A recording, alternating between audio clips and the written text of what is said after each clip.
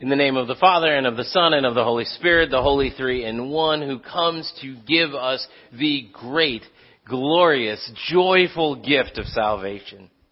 Dear brothers and sisters in Christ, there's a really weird bank in Iran. It's a really strange bank because this particular bank does not hold any money in it. There are no coins in it. There is no paper money. There is not even sort of memory banks for bitcoins or anything like that. Instead, what is inside this bank is flowers. Specifically, the saffron crocus, which is where you get the spice saffron from. And saffron is an extremely expensive spice. In fact, saffron is more precious than gold. Saffron goes for about $75 an ounce, which is more than what gold is currently worth. And you start going, wow, that's pretty amazing. I should maybe invest in saffron. How do I bank my saffron?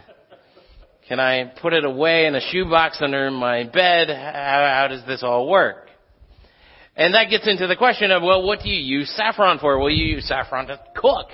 You use saffron for spice. You use it for color especially.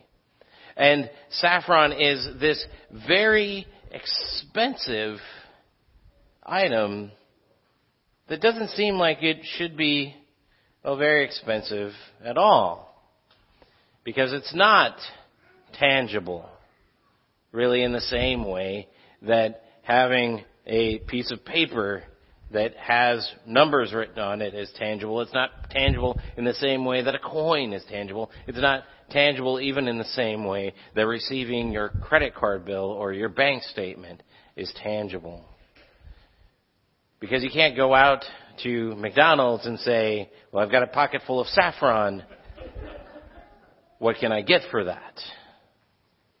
It's not something that you trade with in the same way. Well, that kind of matches up with what is going on in our reading from Isaiah today. Our reading from Isaiah is a little bit confusing if you read it because it starts off, come and drink, and then come, buy and eat, but buy and eat without price. And so you start going, well, which is it, Isaiah? Are we going to buy something or are we going there for free? Which is it? I can't transact something free. That just doesn't work in my Western brain. And what he's talking about here is actually kind of that difference. That difference between what is sort of tangible in his day, which would have been how all of those measurements of units of work and of coin that would have allowed you to go and buy food. And so as he starts listing off what it is like to come and buy and eat, he starts to say, well, this is like coming and showing how much work you're willing to do in order to arrive at this value. But there's something different in this reading because the bill has already been paid. So you can measure out how much this is worth, but it doesn't matter because it's already been paid. It's as if some Iranian spice dealer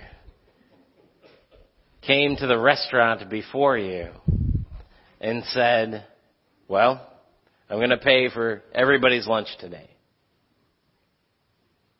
You would still, when you ordered, you would still have a recognition that there was a value there. But you wouldn't have to pay it yourself, which is confusing for us. Because if there's a price, we feel like we have to pay it. That's kind of how our world normally works. And if we get something for free, a lot of times we kind of wonder, well, what am I really paying for this? That's perhaps what Isaiah's initial readers were thinking to themselves as they heard Isaiah talk about this great, good, gracious God who was going to send them a suffering servant, somebody who would suffer on their behalf, and that they didn't have to do anything. They probably started wondering, well, does this come with an exchange of power? Does this come with an exchange of something else? How does this work out? But it eludes them. The value is something that's hard to make concrete there. And in a lot of ways, it's sort of like the value of a really good meal. Have you ever had a really good meal? I mean, not just, I had a good meal the other day, but a really good meal. Something that sticks out in your brain. Something that maybe it was several years ago, but you still remembered the creaminess of the butter, the way it made your cheeks almost kind of hurt. The acidity of the glass of wine, if you're so inclined. The saltiness that came across your palate. Now, you may remember those things, and those things are actually the worth of that meal to you. And you may have paid, you may not have, but there was at least a bill that came at the end of that meal. Or possibly before it if you were eating at somebody's house. There was something that gave that value. But that value wasn't exactly the value that you came away from the meal with. See, the value was something that was a little bit more intangible. The value was something that was a little bit different. Because the value had everything to do with the experience and not necessarily with the tangible quality of how many dollars and how many cents this cost. It had to do with the tastes, with the smells, with the ambiance, with the service, with the people that you were there with. And in some ways, that was something that is so hard to value. Well, that it makes a good metaphor for what it's like to be in the kingdom of God. You see, up until now in the lectionary, we have been reading Jesus telling parables about what it's like to be in the kingdom of God. And he's been saying, well, the kingdom of God is like being a seed planted in a particular area, or the kingdom of God is like being a mustard seed that starts off very small and then grows up very big, or the kingdom of God is like being a pearl that is found and has great value. And here, it's as if Jesus is continuing to tell parables, but to tell them in real life through this miracle that he does for those 5,000 men and gathered women and children along with them. That what he's giving them is a value that is inestimable, a value that is somehow different than what it appears to be at the front of everything. It's a value that doesn't seem like it makes sense at first, because at first Jesus' disciples come up to him and they say, hey, somebody should get these people some food. And Jesus says, yeah, it's you. And they go, no. We don't have that kind of value on hand. All we have is 5 pieces of bread and 2 fish. And Jesus says, well, let me show you something about value. Let me show you something about the value of experience in my kingdom. And he breaks the bread and the fish. And all of a sudden, all of these people are fed. That's a real life parable of what it's like to be in the kingdom of God.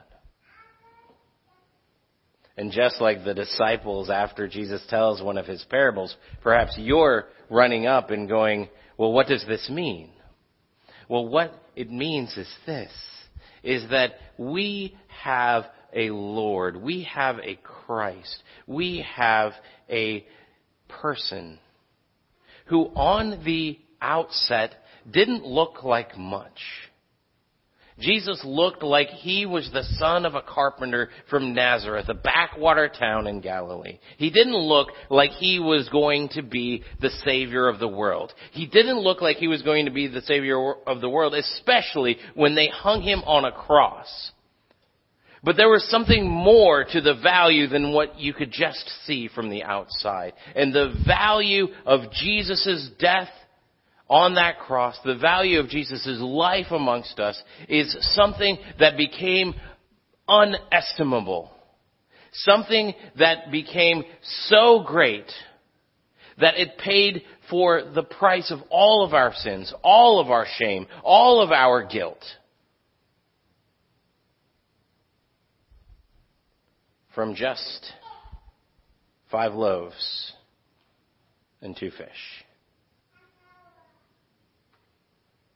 I said that in this series we're talking about the different elements of Martin Luther's seal, this rose that you see right here. And the rose certainly isn't the center of the symbol, but it's the most dominant figure in the symbol. And that dominant figure is supposed to be colored white. And the reason that Luther said that it's supposed to be colored white is because it's supposed to get across this sense of joy. And that it's a sense of joy that is not of this world, but a sense of joy that is otherworldly. That it is the color, he says, of saints and of angels. And that joy that we have in knowing a Savior who was crucified on a cross for our sins and that we know will give us salvation, will give us the resurrection, is something that is inestimable.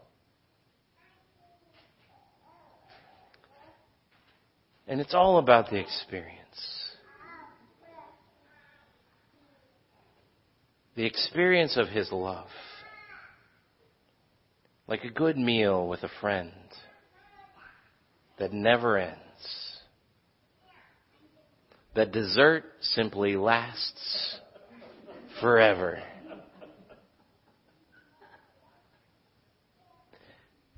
So now may you, this week, every time you eat, may you invite Christ into that experience of how good that food tastes. And when you taste that food, when you take that first morning sip of coffee, may you remember that he has already paid for a feast that is so much greater than that. Amen.